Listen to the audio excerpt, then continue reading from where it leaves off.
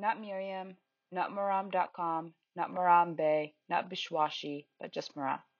Welcome to your second recording for cardiology. I'm going to talk a little bit about acute coronary syndrome as well as VTAC and VFib. I'm going to skip over a lot of the basics since you can read that and cover it on your own. But I will point out some special pointers of things that we can use in the ER. So let's start talking about acute coronary syndrome. The presentation is great if it's sternal chest pain going down the left arm with diaphoresis, abnormal EKG, and elevated tropes. However, pay special attention to your atypical presentations, your dyspnea, your nausea, your vomiting, and your population as well. So your females, your patients with comorbidities such as diabetes, hypertension, strokes, heart failure. Also, your pleuritic and reproducible chest pain, which we see a lot of, is less likely to be ACS. However, make sure to always rule out that.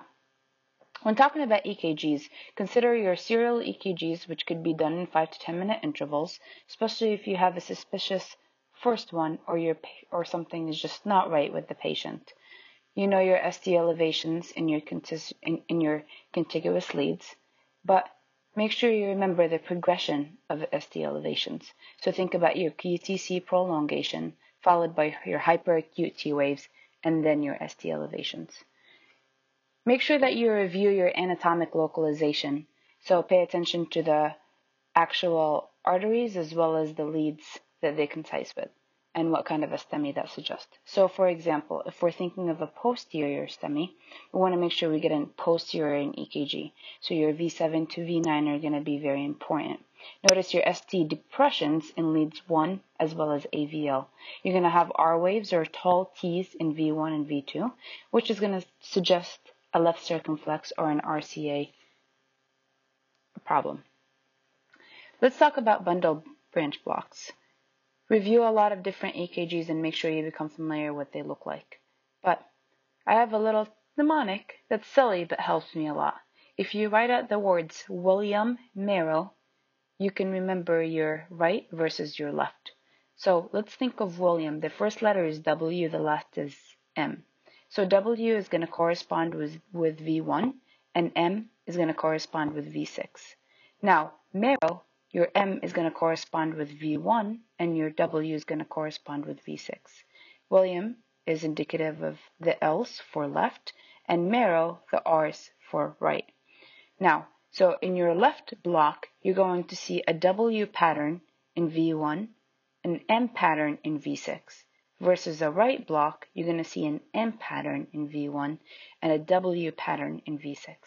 If I just confused you, which I most likely did, then just find me and I'll be happy to go through it. Let's talk about biomarkers. Troponins is what we mostly use, which are great, fantastic. But make sure you pay special attention to the actual hours of the initiation of the pain and how long it takes for the troponin to actually arise. Also, don't be fooled by other causes of elevated troponins, such as your dissection, your rhabdo, your just cardiac injury in general, your PE, your burns, your tachyarrhythmias, and your renal failure. Imaging. Chest x-ray is always fantastic, done in a couple of seconds. Get it. Your echo. You could do a bedside one in a couple of minutes, which is fantastic, or you can go and get an official one if your patient is stable enough. Coronary CT angios, I think, are fantastic in your low-risk patients. These are the patients that we can admit, thank you, Dr. Panchagar, and I can ask him for a CT angio. I always like to mention it. It's great. Management. So let's talk about STEMIs. STEMIs are great if you're at TGH. You have a patient, you stabilize them, you activate the cath lab, we have a great team, and it's done. But what if that's not quite the case? What if you're in a rural ED and you don't have a cath lab available? So if it's going to take you longer than 90 minutes to transport somebody to a PCI center, then go ahead and give TPA. Don't forget your aspirin. Most people say they take aspirin, but really what that means is a baby aspirin. Make sure that you remember that 4 baby aspirins are equivalent to 324. So go ahead and make up for the difference. Also, your Plavix load. Now, cardiologists, they're very different in what they like. If you have a cardiologist available and you're working at a center with PCI available, then go ahead and consult your cardiologist. The reason we like to consult them is Sometimes it differs versus by cardiologist depending on whether it's going to convert from just a regular PCI to an actual CABG, which can cause complications. So go ahead and talk to your cardiologist. However, if you're in that rural ED somewhere out there, then go ahead and do your Plavix load, which is 600. So your aspirin, your Plavix, TPA plus or minus, and then another important thing is your anticoagulation. If your patient is going for PCI, then go ahead and think about your low molecular weight heparin versus your unfractionated heparin. Your low molecular is going to be your 30 milligrams, then your 1 milligram per kilogram every 12 hours, versus your unfractionated is going to be your 100 units per kilogram, and then your infusion to keep that PTT between 250 and 350. Now, what if it's not so clear-cut anymore? So your NSTEMIs or something else. We used to go by the mnemonic MONA in medical school. Morphine used to be our first thing. We give it to all STEMIs. However, morphine, recent data and studies and all that great stuff have shown that morphine is actually not so great. It actually slows down the time of Plavix absorption, as well as it decreases the actual active metabolites of it. So it ends up delaying and diminishing the effects of it. So it actually can lead to more adverse effects down the line. The second letter in MONA, O, oxygen, great if they're dyspneic. If they need it, then go ahead and hook them on oxygen. But not every single patient needs oxygen. Nitroglycerin is great. You could do 0.4 milligrams. You could do up to 3 doses. And then you can even start them on a nitroglycerin drip. Pay attention and make sure that it's not your inferior MI that you're starting that on though. Aspirin, your 325 or your equivalent of 4 baby aspirins. And then your Plavix, which we've already discussed, your 600 milligram load. Also, your anticoagulation is great here too. So you can think of your unfractionated heparin, plain old heparin, or your Lovenox. The Essence trial found Lovenox to be a lot more effective than unfractionated heparin, in that it shows that it prevents death at 30 days out. Just be careful if you have a patient with reduced renal function. Remember your dosing for Lovenox, which is 1 mg per kg, sub-Q every 12 hours, versus your heparin is a 5,000 unit load, then 1,000 unit per hour. Beta blockers should definitely be given within the first 24 hours, but generally that's not something that we do in the ED. Now, what if you have an unstable acute MI? So think of your electrical complications. So what if you have sinus bradycardia or an AV block? Think of RCA lesions here. You want to always pay attention to your next management, which should really be transcutaneous or transvenous pacing. Now, what if you have VTAC or VFib causing that electrical complication? Then think of your LAD, and then go ahead and start your ACLS. So reach for your amio and other medications. What if it's a mechanical complication, so a cardiogenic shock?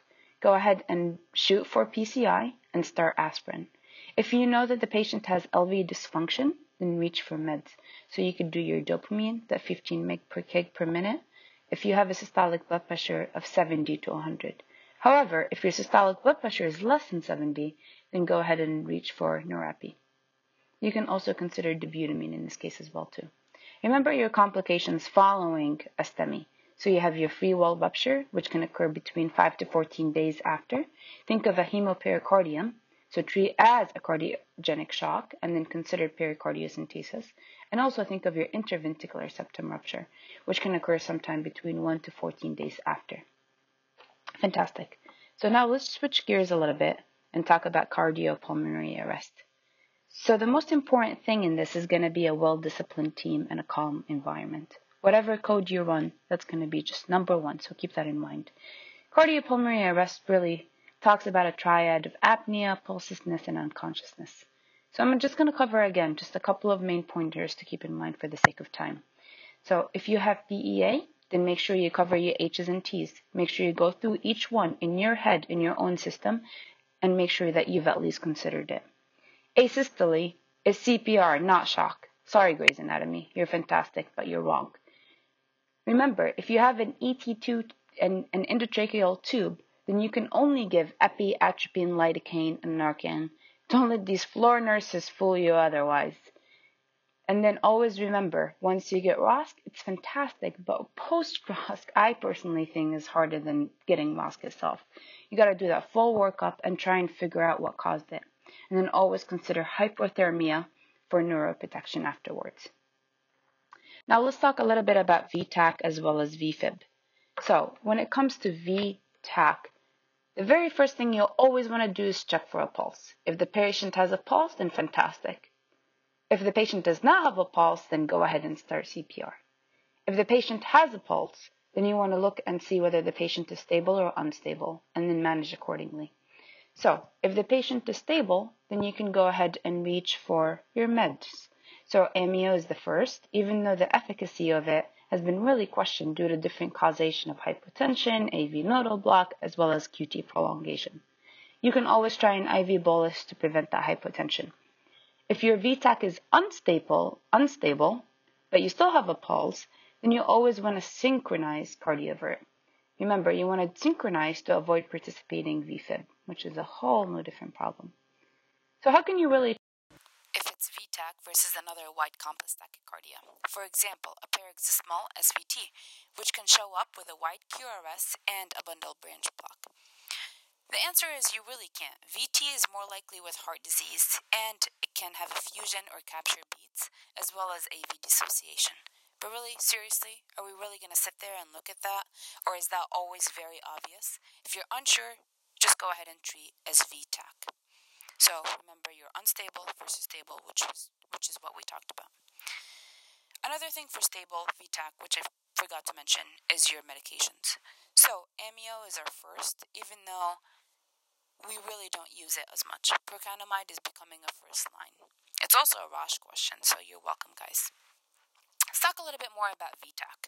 So monomorphic versus polymorphic. Polymorphic VTAC can be Torsades, which is great because then you just treat with MAG. But remember that not all polymorphic VTAC is Torsades. You can have other types. For example, you can have a bidirectional VTAC, which is usually seen with digoxin toxicity. Also, remember with VTAC that it has a wide QRS, but if your QRS is very wide and it's not as fast as your typical VTAC, then always consider toxic and metabolic problems. If you go ahead and give amio for a patient who has a toxic or an overdose causing VTAC, then that's a clean kill. Always try calcium and bicarb. If it's that, then the QRS will actually narrow in front of you. If not, then great, continue what you're doing. Now what if you have VFib? So VFib, the number one is going to be defibrillation.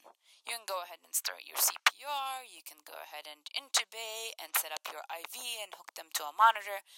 All that is great, but it's all secondary to defibrillation. I'm not saying watch the patient until we get our monitors and we move them over and do all that stuff. Go ahead and start compressions and do everything else, but remember, your first line, everything is going to be rate dependent on that. So once you charge, you can go ahead and defibrillate.